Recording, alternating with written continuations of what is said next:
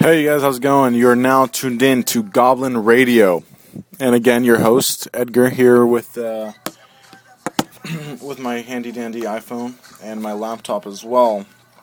And so today, what we're gonna do is just we're gonna make a legit album review, and today we're gonna do it on a very important artist. Recently discovered as well. Won 2011 VMA Artist of the Year for Best New Artist. He's getting a lot bigger now, especially with his sophomore album that he released. And the guy I'm talking about is Tyler the Creator. Now, Tyler the Creator was originally in Odd Future Wolfgang Kill Them All, but he decided to do some solo stuff, and so that's when he merged over to just Tyler the Creator. Now, Tyler the Creator has been around for probably 5-6 years.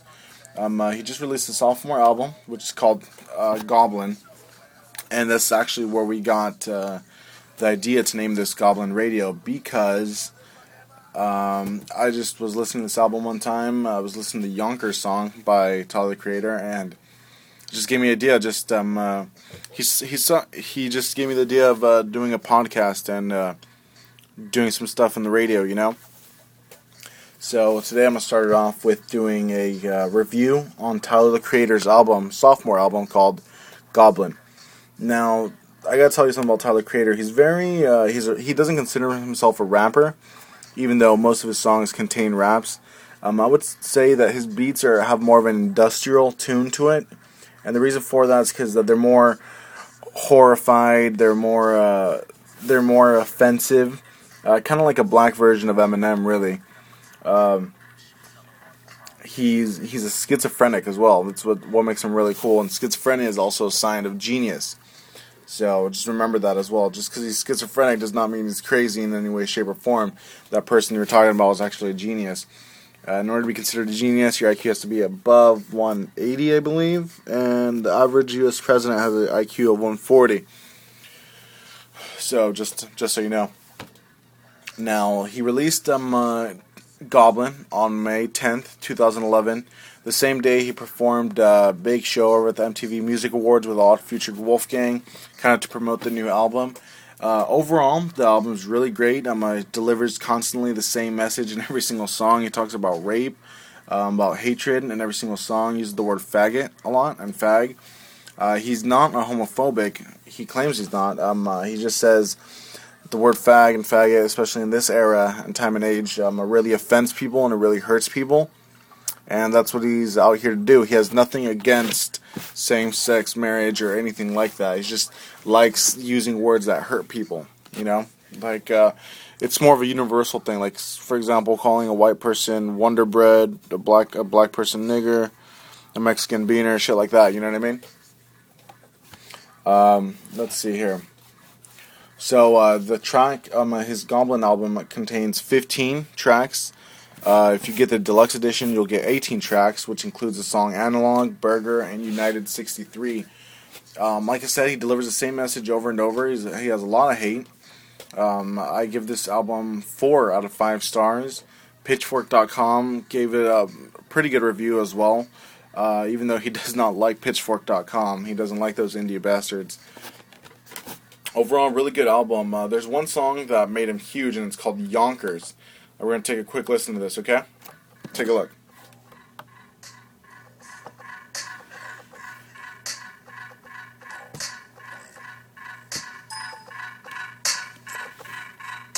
I'm a fucking walking paradox. No, I'm not. Threesomes with a fucking triceratops. Ripped hard, rapping as I'm mocking death rock stars. Wearing synthetic wigs made of anwars, dreadlocks. Bedrock, harder than a motherfucking Flintstone. Making crack rocks out of pussy nigga fish bones. This nigga Jasper trying to get grown. About 5'7" of his bitches in my bed. Now, Tyler the Creator has collaborated with very good artists. There's Waka Flocka Flame wants to do a compilation with him, as well as Game, who actually recently did a song called Martians vs. Goblins. And now this song is actually a Lil Wayne diss, as well as Kreayshawn diss, Bruno Mars diss, Hayley Williams diss, B.O.B. diss. Just doesn't like these people because they don't make actual stuff. It's all generic now. They don't make actual beats. They don't do real hardcore music. So, and that song, and just by itself alone, is a great song. Martians vs. Goblins by Game. It's on the Red album. And Tyler, the Creator, is featured in this song as well. He's talked shit on Bruno Mars, Hayley Williams, B.O.B. Because, again, they don't make real music anymore.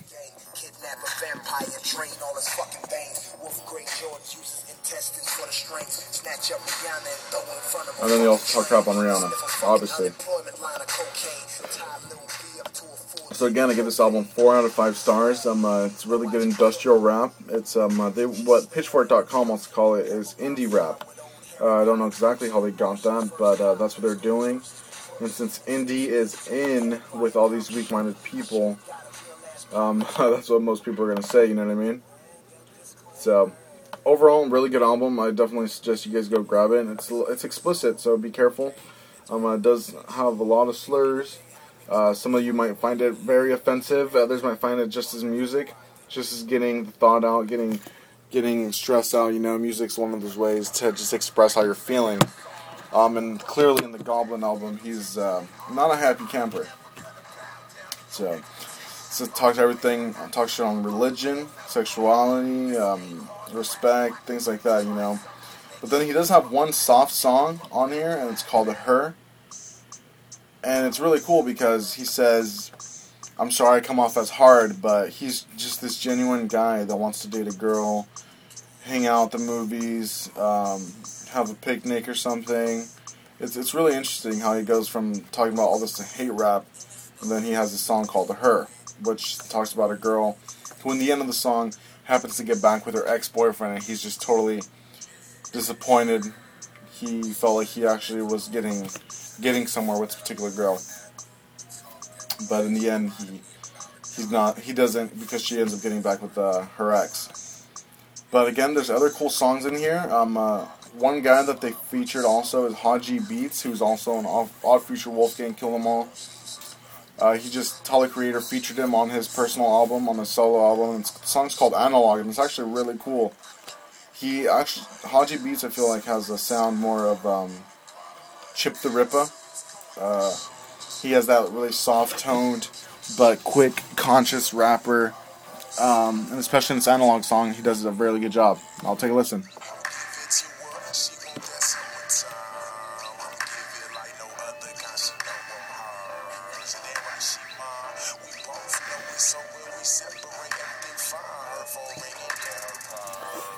So really good stuff. These guys, even though they don't consider themselves as rappers, they definitely seem to have an